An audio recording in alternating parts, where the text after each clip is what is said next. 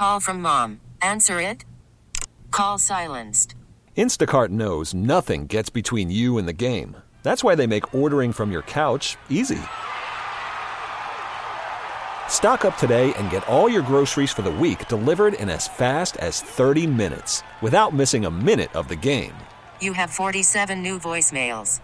Download the app to get free delivery on your first 3 orders while supplies last. Minimum $10 per order. Additional terms apply. Good morning and welcome. 8:07 on the Bob Rose Show. Greg Cassidy in the house as well. Thank you for tuning in. Time check brought to you by Hayes Jewelers, where the answer is always yes. Midterm elections coming up. Very, very important. Big question. Will the election be fair? Are we allowed to even ask that? And how close will some of them be? Our next guest will give us some insight into all of that as we welcome J. Christian Adams from Public Interest Legal Foundation. And Christian's been with us before. Good morning, Christian. How you doing? Great, especially when I hear rush bumpers. Yeah, right on, right?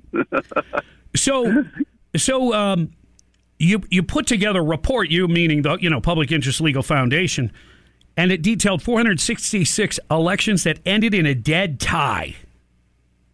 That's crazy. Correct. And this is pretty amazing because, it just shows you how important every single vote is. We've cataloged hundreds of elections around the country that they had to do things like coin flips or play a hand of poker or draw a ball out of a lottery bin because the election ended in a flat tie. And it shows you every single vote of the people listening right now matters because elections do end in ties. It's not some sort of hypothetical. It's real. And we're compiling a report that's going to keep adding more and more ties as we find them. And we're up to hundreds of them right now. Well, yeah, you pointed out that one was settled by a lottery, like you said, and it actually determined who would control the Virginia House, Democrats or Republicans. Correct. One single House seat down near Norfolk, Virginia, ended in a flat tie, and that created a tie in the chamber, meaning no party had complete control.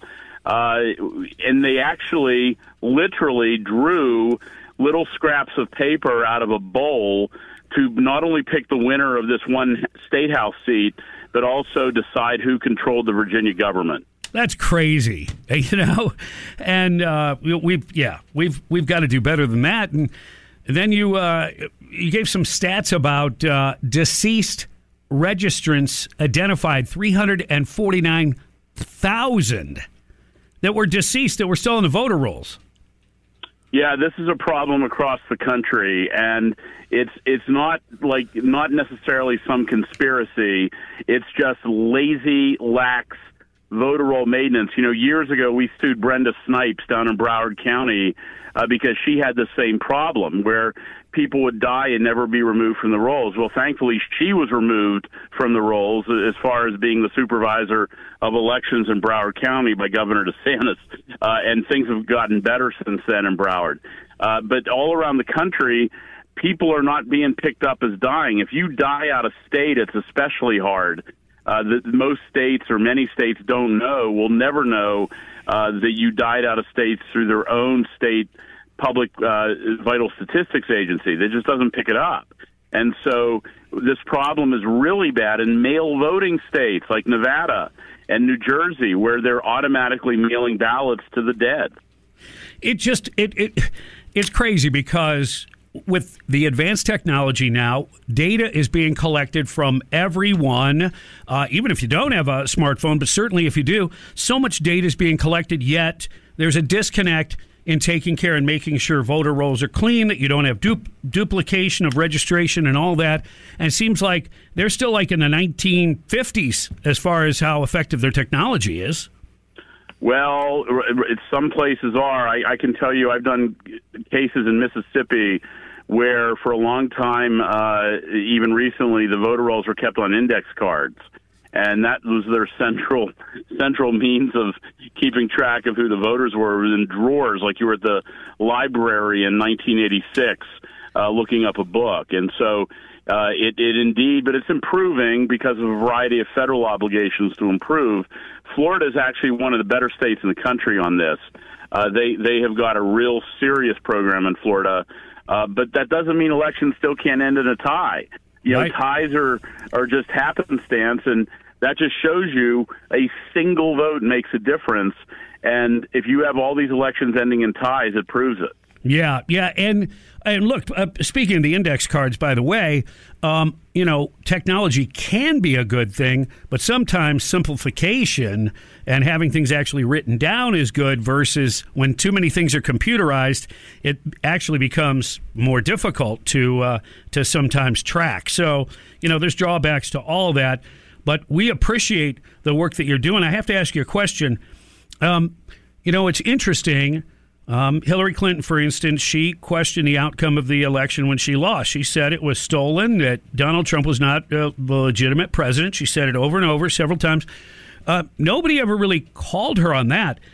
Then when many people felt like Trump, that election was not correct, all of a sudden, if you even said that out loud, that will be used against you moving forward in any way, shape, and they'll call you like you're a nutbag conspiracy theorist. It's like, well, wait a second. Who's the crazy ones? A guy ran his campaign from the basement, and he got 15 million more votes than Barack Obama, the rock star, did?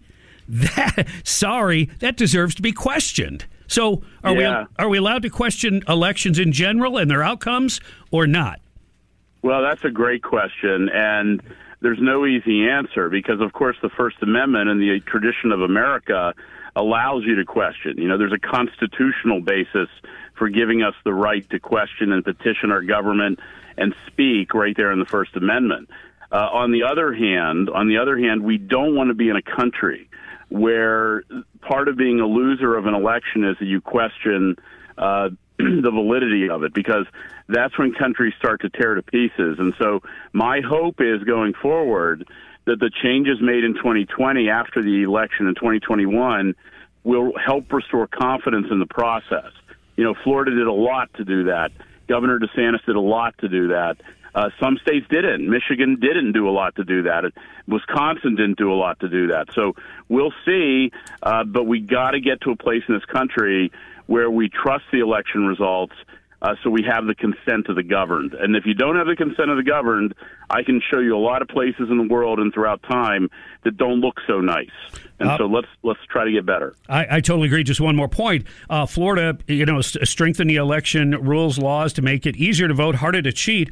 Now in Georgia, they did something very similar, but Democrats were outraged there, and they said it's going to suppress the vote. And as it turns out, they're seeing one of the largest turnouts ever. This might be the biggest election ever, and it's just a midterm.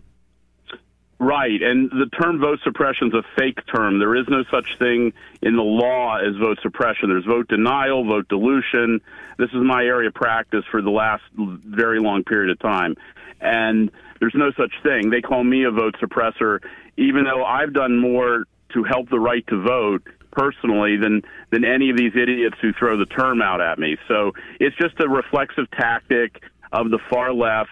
When they don't like somebody, they smear them personally. It's right out of their standard playbook. So, that's how it goes. DeSantis, anyone who believes in election integrity is a vote suppressor. In fact, they are indeed making up things about people.